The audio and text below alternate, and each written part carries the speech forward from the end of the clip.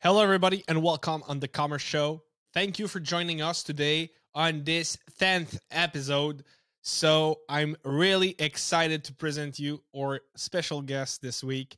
Uh, I've been talking with Aubrey Terrazas.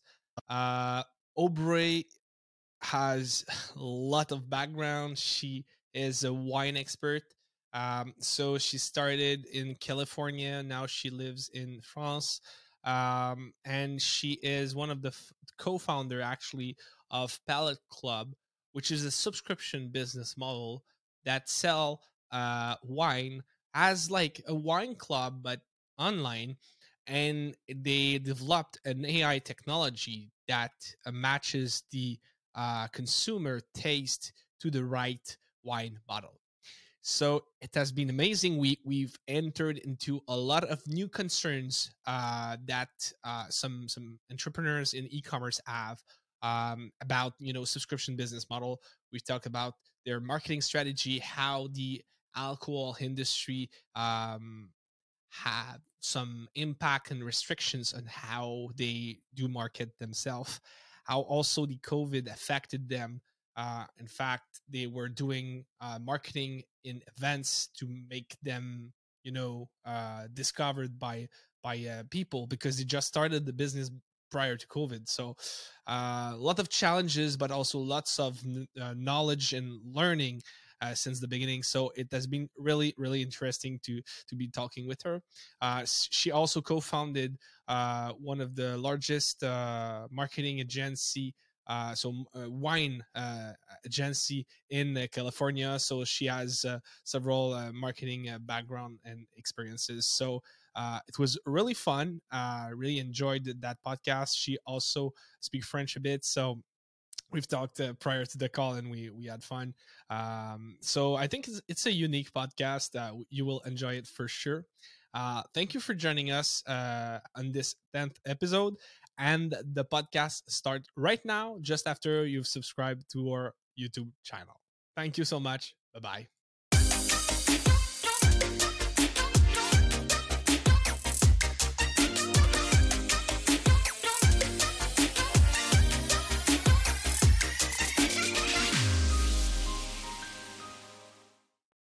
Hello, everybody, and welcome on the Commerce Show. Today, I'm with Aubrey at Terrazas. Hello, Aubrey. How are you? I'm good. How are you? I'm doing great. Am I pronouncing it right, Terrazas? Right? Yeah, that's good. Is it a French name? I know you speak French. It's actually a Bolivian name. If you're watching the YouTube recording, I'm obviously, well, maybe not obviously, but it's a married name. I'm German, but a German background, but raised in America. Married into a Bolivian family and moved to France. Oh, okay. Yeah. That's interesting. And I know you've started your career as a sommelier or sommelière in French, as we say, for various restaurants, and you've been in several startup as wine and marketing expert. I also discovered you co-founded one of the California's largest wine marketing agency. Congrats for this. Can you tell us a little bit more about your professional background and also your interest? Why do you love wine that much? I want to know more. Yeah. Well, so growing up, I am from the Midwest in the States. I'm from Iowa, and we moved around a lot.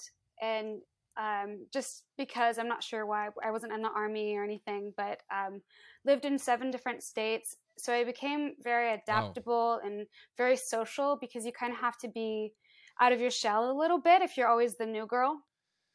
And so, and that'll be important in a second. But I started waiting tables when I was 14. And I just kind of stayed with that all through high school and through college.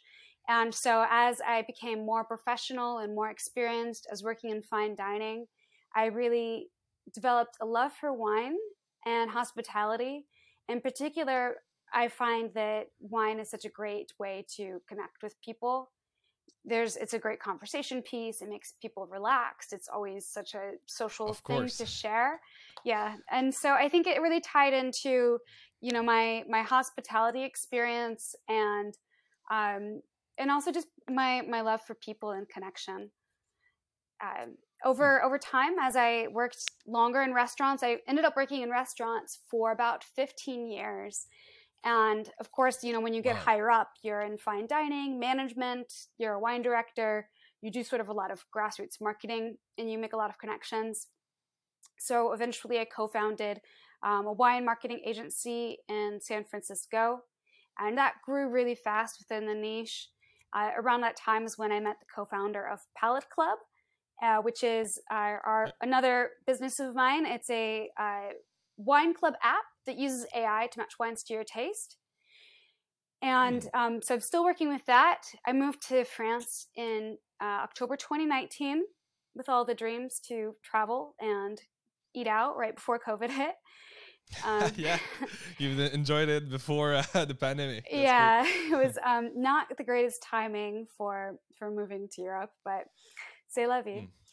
And I C'est la sold vie, my effectivement. we exactement. It's really just life. I sold my partnership actually to that agency in uh, January February 2020, so also right before the pandemic.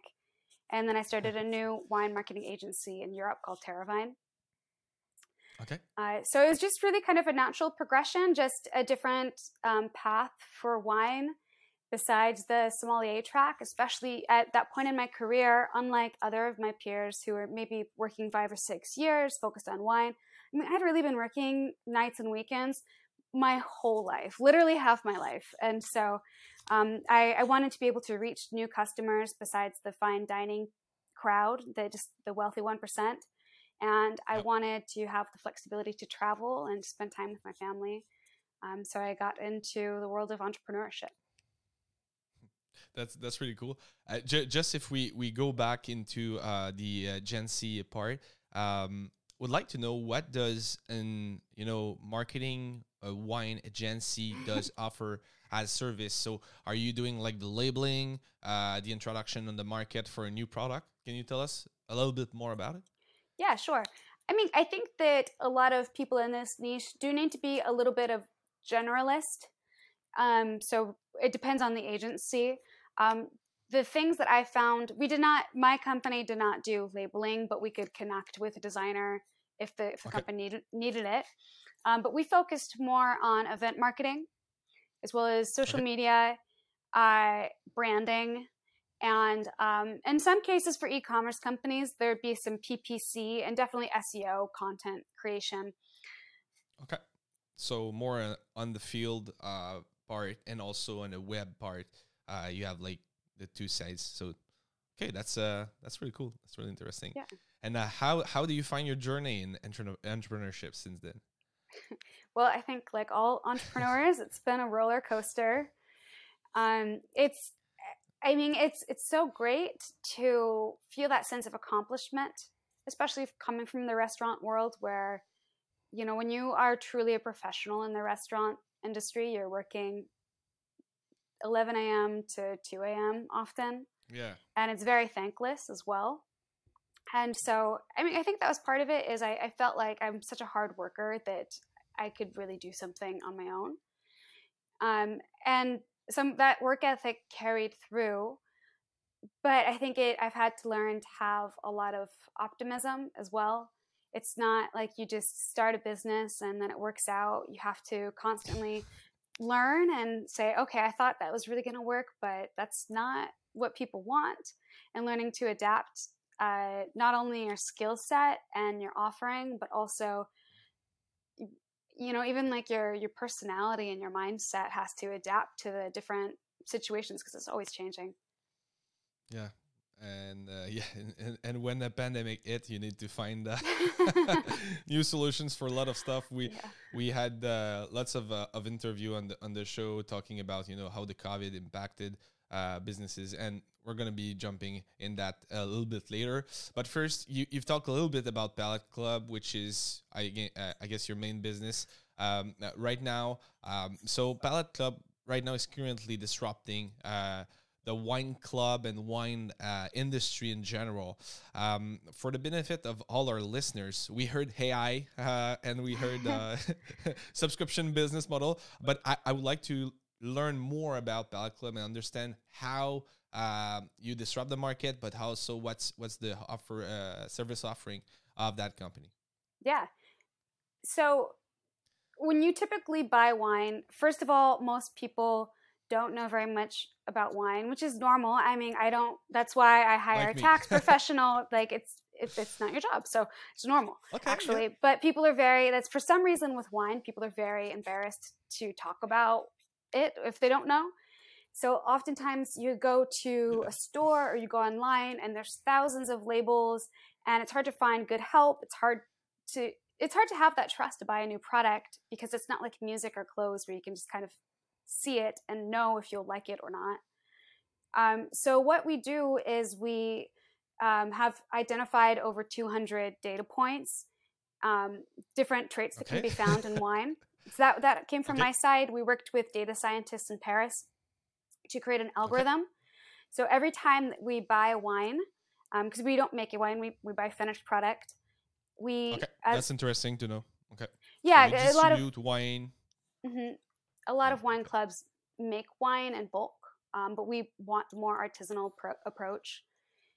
And whenever we buy it, a sommelier tastes it and identifies it objectively to say, okay, this is what's in this bottle. So that way, when you rate it, it starts to learn which traits are important to you, and it can find and suggest new wines that match your taste, and then send it to you monthly, bi-monthly, whatever that might be. So you have just this really fun discovery process where you get blind wines shipped blind that you can share with friends and learn more about your taste and create a conversation about wine. That's really interesting because, on my end as a regular wine drinker, I don't know a lot. I know I love Cabernet, but it's always hard to find always the right wine. I've started to use the Vivino, which is an app that can help me just scanning the label. But at the end, I think it does make so much sense to have a service that will send you new bottles, make you discover stuff that you will love for sure because it does match your your taste. So yeah, that's really awesome. And how you came up with that idea? It's that's really it's the first time I saw a business that does things like that. It just reminds me like the health company right now that are you send like a saliva sample to just find your DNA or issues about your health. I think it's still it looks like the same type of business. Like you're gonna adapt your product to the client. So how you had that idea? Sure. Well, I joined the project from the very, very beginning, but the founder, Nicolas, he is actually French and lived in America. And as a serial entrepreneur, he was very intrigued by the way that Americans were approaching wine with the wine club. And there were other companies that even kind of claimed to match wines to your taste. But it was so hard to find good wine that way. Like you want the convenience of being able to shop online, but it's actually still really hard and very fragmented in the States. In part because they use bulk wine, in part because companies so far have just used some stupid quiz where basically they say, oh, do you like your coffee black or with cream? Do you like raspberries? So if you like raspberries, you must love raspberry flavor in your wine. Okay. Yeah. Okay. It's like more introduction questions, not really wine specific, but yeah. Okay. I mean, your taste, your wine taste is different than your food taste. So he wanted to make it easy for people to enjoy wine without any of the snobbery, without any of the stress, be able to trust the experience and get new wines match their taste, and really to have a fun experience because wine kind of all of the prestige and all of the different labels, either you're getting not so great wine or there's so much snobbery around it that it's hard to just relax and just enjoy it with friends, which is what it's all about. Yes, it is, and that's awesome that you're working there and you're revolutionizing the industry. But I would like to know also how you move from an hospitality and working at restaurants role to the tech and the subscription business industry, because it's totally different. So how you make your way in the industry? Yeah. Well, I think the first thing that people don't realize about people who've worked in restaurants for a long time is that they're some of the most intelligent and adaptable people. I mean, think about they're born entrepreneurs. In the restaurant service, you're constantly solving problems. It's not like you show up to the desk, you do the same thing every day. You don't know what's going to come at you. You have to move really fast. You have to work on a team. And so, I mean, honestly, it was I decided to start working for myself with the agency. I saw a need, but I mean the transition into working with tech wasn't as hard. It wasn't as big of a jump as you might expect, because Okay. I learned really quickly. I networked. I put my head down, and my experience with connections with hospitality helped, and my level of being able to adapt helped as well. Cool. And how did the pandemic affected your business? Does it generate more sales, or you have to change a little bit the business model? So can you tell us a little bit more about the COVID situation at Palate Club? Yeah, well, certainly very established wine brands like Vivino or Wine.com saw a huge increase in sales. We all knew that the surge of people buying wine online was imminent, and that just sort of pushed it to the front. So I think in the long term, it's going to be really good for us as a total industry shift. However, we're still a young startup, and a lot of our acquisition before came from events. And that was actually true for the agency side as well. With wine, we're very, fuss and fuss. Like, we love to just meet and people and network that way. So it did slow things down in that way and forced us to find different channels of acquisition. Yeah, because when you market yourself with events and all the events shut down, and your event / product is something that needs to be tasted, you cannot do it online. So no wine event online, or actually you can send some wine to a potential customer, but it's harder. So what I've understood is that you're sending some wine bottle like with numbers, or that people don't know the type of bottle that they are receiving. So they say, I want red wine or I want white wine, and send me lots of samples, and then based on their feedbacks, your technology will adapt the product offering after on their subscription, right? Yeah, the first shipment is has a pretty low dollar entry point, and it's just 4 half bottles, so it's really easy to consume. But that one, you don't know what it is for sure. But after you eat those 4 bottles, that gives us enough information. But then after that, we do let you preview the shipment, just because wine is still subjective, and it always will be. So we say, this is what we think you'll like. But just in case you can see, in case in college you had food poisoning at an Italian restaurant, and now you just hate Chianti or whatever it is. So you can change, and you'll still get that feedback with a sommelier if you're looking to swap something in your shipment. So people can swap the bottle prior they receive it, so they can adapt their offering. Okay, that's really interesting. And most of our clients are subscribers, so they receive each month wine bottle. What type of challenges you met, when you started, but also right now into your acquisition and retention of your customers? We know that there's a lot of churn to be managed on the KPI side for subscription business, but I would like to know, and after that we're going to be talking about all the alcohol challenges, which is another another complete topic. But yeah, let's start with the challenges you have for your subscription business model. Yeah, well, honestly, for us, our turn rate is thankfully very, very low. Once people have had a couple of shipments, they generally stick with us for a long time and they're happy with the product. And I think that comes down to offering really great customer service, especially for subscription. Yes. You know, if there's issues are going to happen, and this is something else that I learned from fine dining. It's not so much about avoiding problems as how you react to them. They're inevitable, but just offer good service and be there for the customer and make things as easy as possible.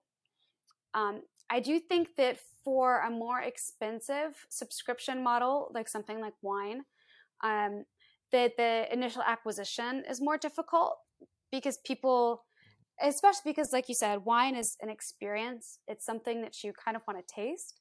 And so there's that trust, which is why events are so great for wine, because it's, you know, again, you can't just see a shirt and kind of guess if you're going to like it.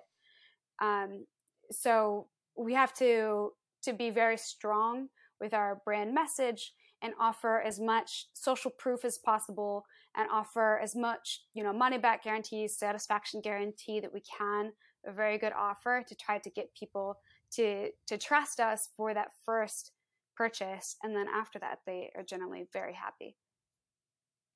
Okay, that's really interesting to see that you have like a really good lifetime value of customer, because you can adjust your budget in terms of acquisition and spend a little bit more in terms of ad spend, let's say, to get a new customer, because you know he's gonna stick to the product. So that's really interesting. Mm-hmm. And do you have lots of competition in that specific niche? I'm curious about that, because it's the first time, as I said earlier, that I hear about that type of business model in the States, because we have to say it, I think it's mainly in the United States right now.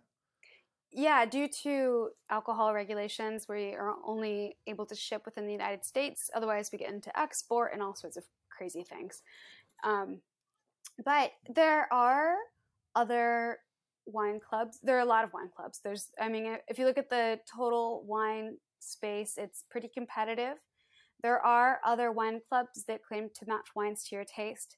We're the only ones that use wine tasting to do that, instead of, you know, just filling out a quiz about what type of food you like or something. And we're the only ones, to my knowledge, that send finished artisan wines instead of bringing in bulk wine and making it in a parent winery. Okay, so it does make a little difference there, and so you're pushing more, you know, fine wine and higher quality wine, but you know you bring it more accessible to the clients, and it does make a lot of sense. Talking about, you know, all the alcohol restrictions, as you said, so because of those restrictions right now, you only sell, like most of your sales are in the US. Can you tell us how you adapt yourself, but also what are those regulations, and what type of challenge do you have in terms of advertising and marketing and all around that? Right. Yeah. Well, that's a huge initial one. If you are a special ad category like alcohol, or another one might be real estate or something, you have so many more regulations. So advertising is already hard. It's already crowded. But then the type of content you can produce and the channels that you can use are much more limited.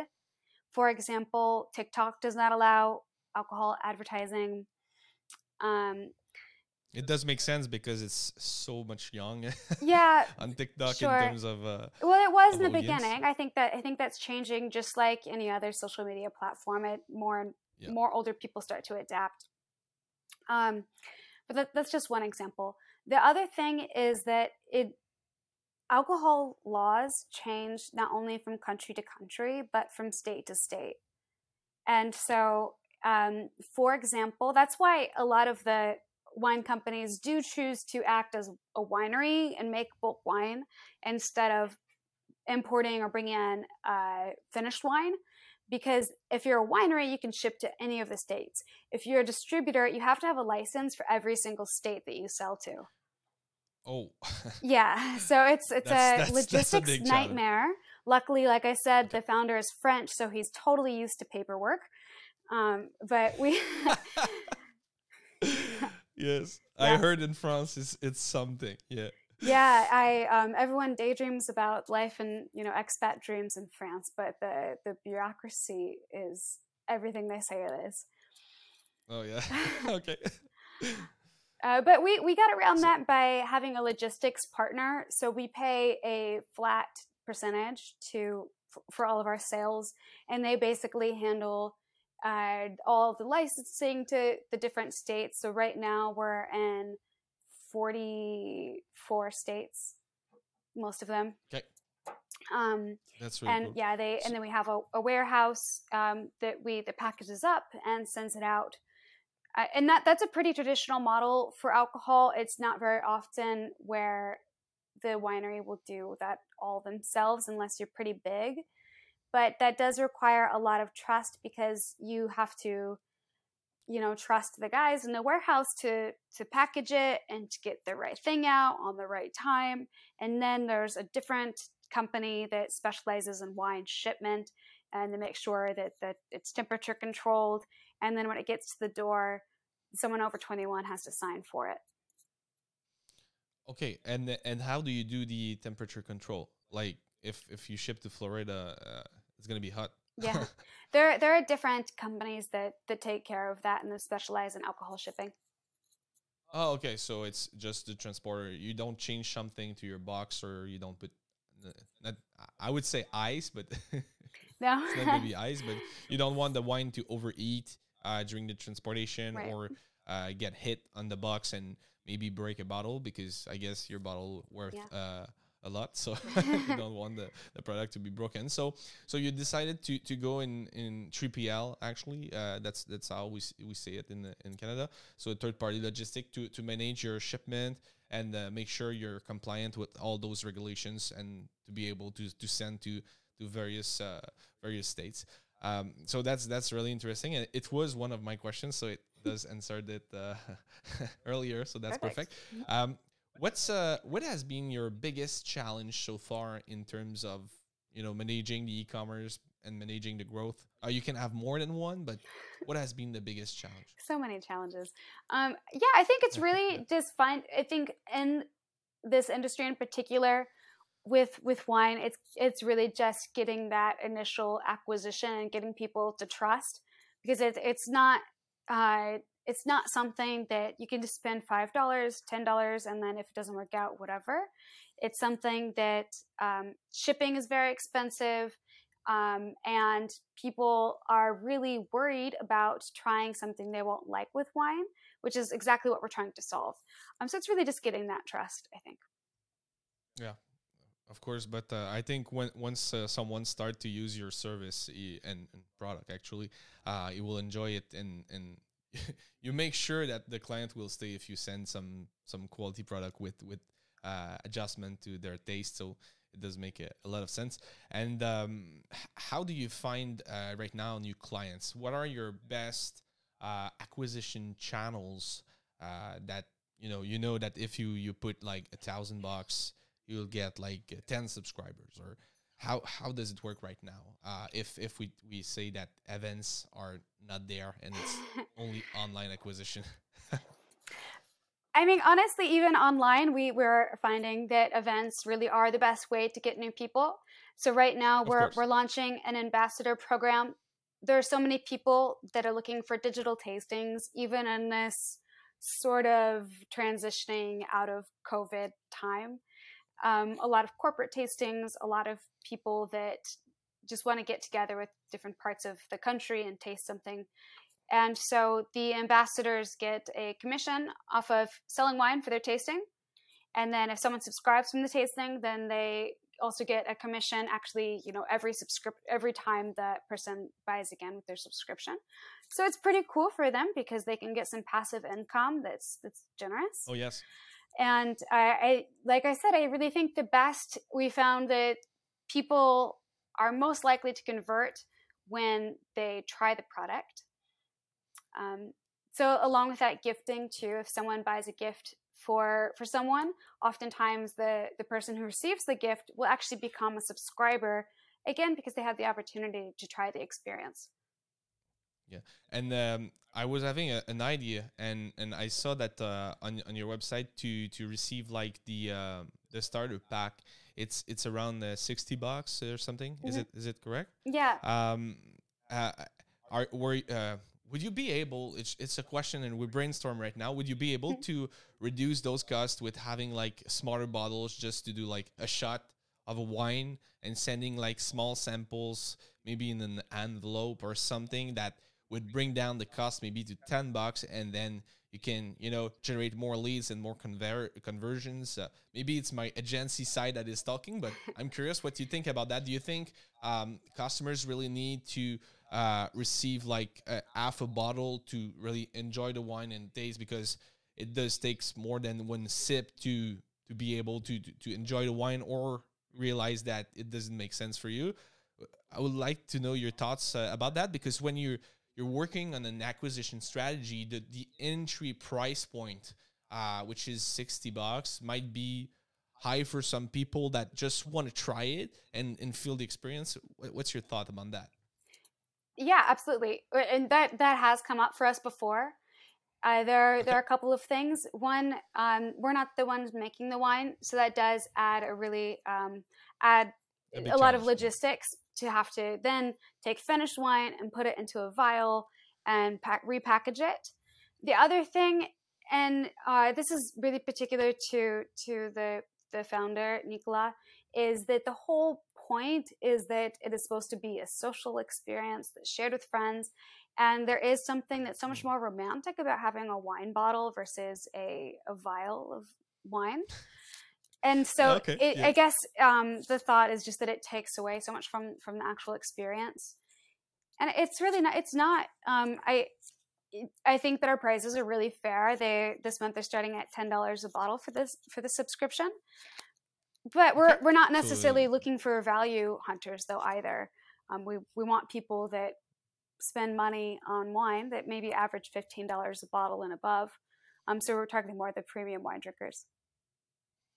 Here in Canada, $15 a bottle is very cheap. Like it's an entry bottle, but I know that in the US and in France it's really good wine. But here we have the SAQ that does take a little good margin on top. But yeah, it does make sense because it's cheaper, and it can be into a subscription business model, and it does make sense, which in Canada would be really expensive for people to subscribe to great wines, let's say at around $30-$40 per bottle each month. Can be you need to target, as you say, some of the wealthiest customer.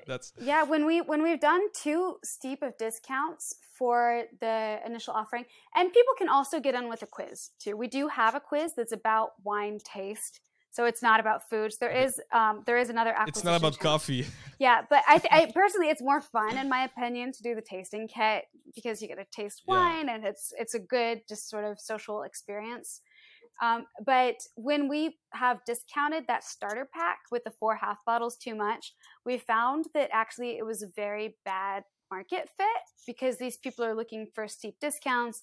They get the one kit for $30, we lose money, and then very few of them actually stayed for the subscription, because again, we're looking for people that maybe normally spend $15 or $20 on a bottle of wine. So if they're just looking for a discount, then they're just going to go to the grocery store and buy a $5 bottle anyway. Yeah, that's really interesting what you say. So even if you had a solution cheaper, the clients that would convert on those type of offer would not be your targeted customer, and would not stick and be a recurrent in terms of customer. And we see that so much times in businesses that are VC founded, that they try to diversify their acquisition strategies, and then they just start discounting or selling some prepaid plans, and at the end we see that there's more churn. Yes, of course there are more acquisition, but at the end it I think it decreased the perceived value from the customer, and that's not what you want. Exactly.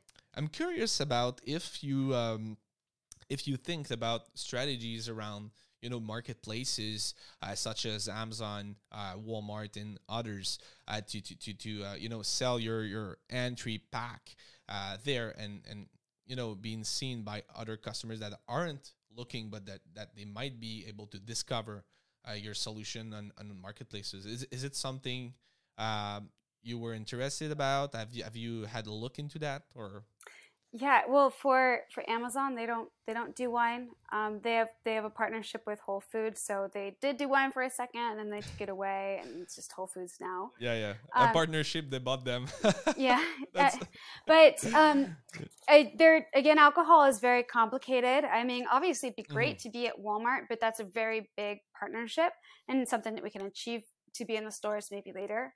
But partnerships have in general been really good acquisition strategy for us as well, especially other subscription models like partnering with maybe a flower subscription or coffee subscription and kind of cross promoting or offering it as a bundle package has been really interesting for us. In terms of a general marketplace, yeah, we haven't found again, just because of all the alcohol regulations as well, we haven't found a perfect fit for that yet. That's really interesting. And in terms of email marketing, do you have some specific strategies and a type of automations to win back a client, or have you put a lot of things in place to manage the email marketing strategy? How do you work on that end? Absolutely. I still think that email marketing is very crucial and it's so interesting. I'm sure you see from the agency side as well, people are always like, oh, I don't want to bother my people too much. But yeah, I mean, you have to sending one newsletter per month and that's it. Right. Yeah. But I mean, you really have to show up and remind people that you exist. So part of it isn't necessarily to get people to open every single email. That'd be great. It's not realistic, but it's just to remind them that you're there. So that way, when they're ready to buy, they know where to go. But so we do have several drip campaigns depending on the audience segment. So, if they come in with the tasting kit, that's one. If they come in with a quiz, that's one. If we see that people have unsubscribed, then of course we have some win back strategies where we offer them something to come back and purchase something. If people haven't opened an email in a while, then we do periodically go through and try to do a win back strategy just to get them to engage with the emails and clean up the list as well. Yep. That's really important to don't have zombie or dead emails. Yeah. To make sure you get the good open rates. And I'm curious to see if we talk about the sales funnel for the web part, because I know lots of the experience is outside, and also one of the funnels is the events. But you have various funnels that you're testing in terms of subscription. So when you acquire, let's say, a customer with an ad, and the client comes on the website. Do you have various funnel that you test, and do you have any results about that? And what have you optimized in terms of funnel? Do you prefer something really shorter, or you will have like a long quiz to make them into the experience already? Like we see that sometime that you have to enter a quiz and you want to know the results, or you want to receive the email that will explain you what's the taste. Yeah. And I'm curious about that. Yeah, well, so we do have several different funnels for sure, and then within that we do A/B test. So for the quiz, we are actually redesigning it because of our findings. Before it was not super short, but it was short, and I think that didn't give people enough opportunity to tell us what they like. So now we actually have separated it into beginner and people that maybe know a little bit more about their taste. And absolutely, they have to obviously give their email to get the results and see their wine profile. In terms of the tasting kit, I think that's, so we sort of frame that around the experience. That's what it's all about. Our findings there have been that, so one of our main landing pages for ads has been, you get the free tasting kit for $60.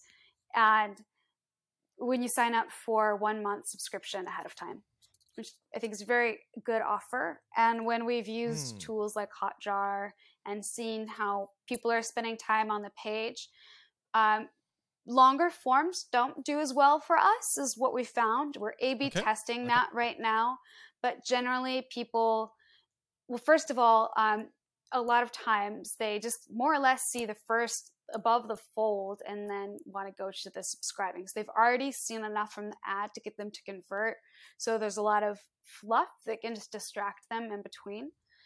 And the other thing is that people generally just want to see the price. Like, we see what people are really looking at, and most of the time it's the price, as well as how it works. And so we try to make those more clear and more up at the top of the page. And yeah, in between, I mean, people aren't really, we have testimonials on the landing pages and things like that. People don't really spend that much time there. So really, they just kind of want to know what the clear offer is, and make it really easy to put the wine in their cart. Okay, that's really interesting. And I see that you have a mobile app. Is it correct, or it's a web app?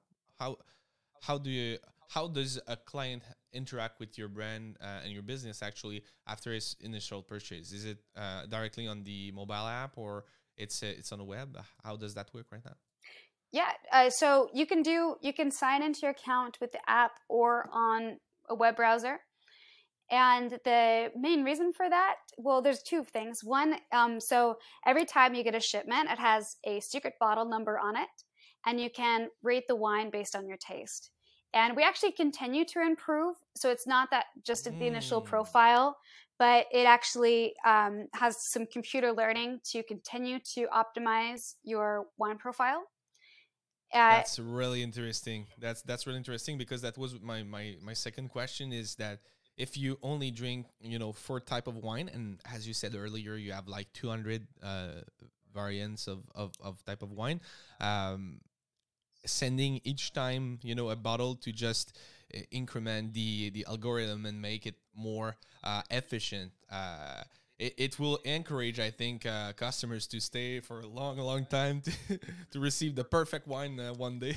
Yeah, that's really cool. Yeah, I do think it's really cool. Actually, that's one of my favorite parts. It's not, and the thing is, we don't weight all of the traits the same. We rate them differently depending on how you respond. And so if we see you're always putting 1 star for really high tannin, but maybe red fruit sometimes is 5 stars, sometimes it's 2 stars, we can say, okay, Philippe really doesn't like tannic wines. He doesn't really care too much about the red fruit. But we're really going to avoid wines with high tannin, and we can be more flexible with the fruit profile. That's really, really interesting. And how do you track right now, the interactions on the app versus the web? Do you aggregate all the data? Maybe it's a really depth questions, but how do you track everything, interactions with your app and also with the website, and get some feedback from it? Do you use a software, or how do you work for that? Yeah, do you mean for the algorithm, or do you mean from a marketing standpoint? Oh, it's more for a marketing standpoint, because for the algorithm, it would be maybe too more in-depth. All right. Well, it's actually, I mean, your profile, whether you do it on the browser or the app, they talk to each other. So, of course, that information gets passed through. So, I mean, it's really not too complicated. Our e-commerce system is Magento. And so we have all of the customer profiles in there. And, I mean, we use Google Analytics, and we just have we use Google Data Studio to review, which parts of the app people are engaged with the most. I mean, it's great now. Apps are really easy to track as well with Google Analytics. Nothing too fancy, really. We've used Hotjar, Lucky Orange, things like that, chat boxes. Okay, that's really interesting. Okay, that's cool. I weren't aware that you were on Magento. That's really cool. In Storefront, we don't see it in terms of technology. I think we need to be signed up, because I was looking at all the apps you were using, and I saw that you're like on WordPress for the landing page and all that stuff. And yeah, that's amazing. I love Magento. Yeah. All right. I'm gonna jump into my final question. So, I would like to know, how do you stay up to date about the e-commerce industry, and what are your source of truth in terms of marketing? Yeah, it's hard. Marketing changes all the time, especially in crazy events like 2020. You have to really adapt. So I think that one, listening to podcasts like this, getting different perspectives from different industries is important. There's so many great now online events, webinars that you can check in and get some new ideas, um, as well as just reading different blogs, especially from marketing huge marketing companies like HubSpot. Always, I think, has a really great blog. They tend to stay on top of it. Oh yeah, Um, yeah, so that's I just that's carve a cool. little That's bit of time out every day to study. Yeah, it's very important. And have you read books that change the way you see marketing, or e-commerce, or you're less a book reader? No, I'm definitely into books. I don't know if I've read one yet that has totally changed my world on e-commerce, but I'm open to recommendations. In terms of marketing, I really like brand storytelling by Yeah. Donald Miller. I think that one is really important for any marketer to frame the story and to reach out to people. Yes, of course, and that's what I've discovered when I've started hearing lots of podcasts about brand builders, and when we've started to do some events, because I don't know if you were aware of, but we do run a trade show in Quebec called Journée e-commerce, and we gather lots of marketing experts from all around the world, and we might see you there one day. Yeah. And and it's always nice to see like the brand strategy behind the business. I think a business to have lots of success online, it does take a solid brand strategy. It's not just selling something like others. You need to have, you know, your brand image, yes, but also all the story and the background around it that makes your customer to be, attached to what you sell. And it does make all the difference between brands like Apple that understood that lots of years ago. Yeah. Um, at the end, what would be the best advice you would give to someone that would like to jump into e-commerce, or would like to have a startup and build a business like what you're doing right now?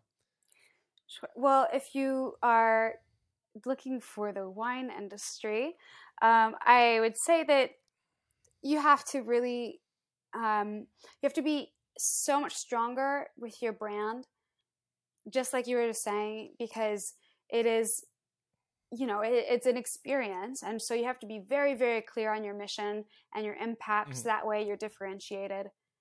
For general e-commerce, I would just say you really have to be optimistic, and you have to be patient, because there are natural roller coasters up and down, and e-commerce changes so quickly that you just have to be adaptable. You have to learn, and you have to see that as a positive. You don't. There's no failing. You either learn or you succeed, and you just keep moving forward. That's a good way to see it. Learn or succeed. That's pretty cool. Aubrey, it was a pleasure for me to have you on the show. I wish you a lot of success at Palate Club, Thank you. and I would love soon to move to US to test your product. Well, whenever you're there next. Yeah, thank you, Philippe. uh, Thank you so much.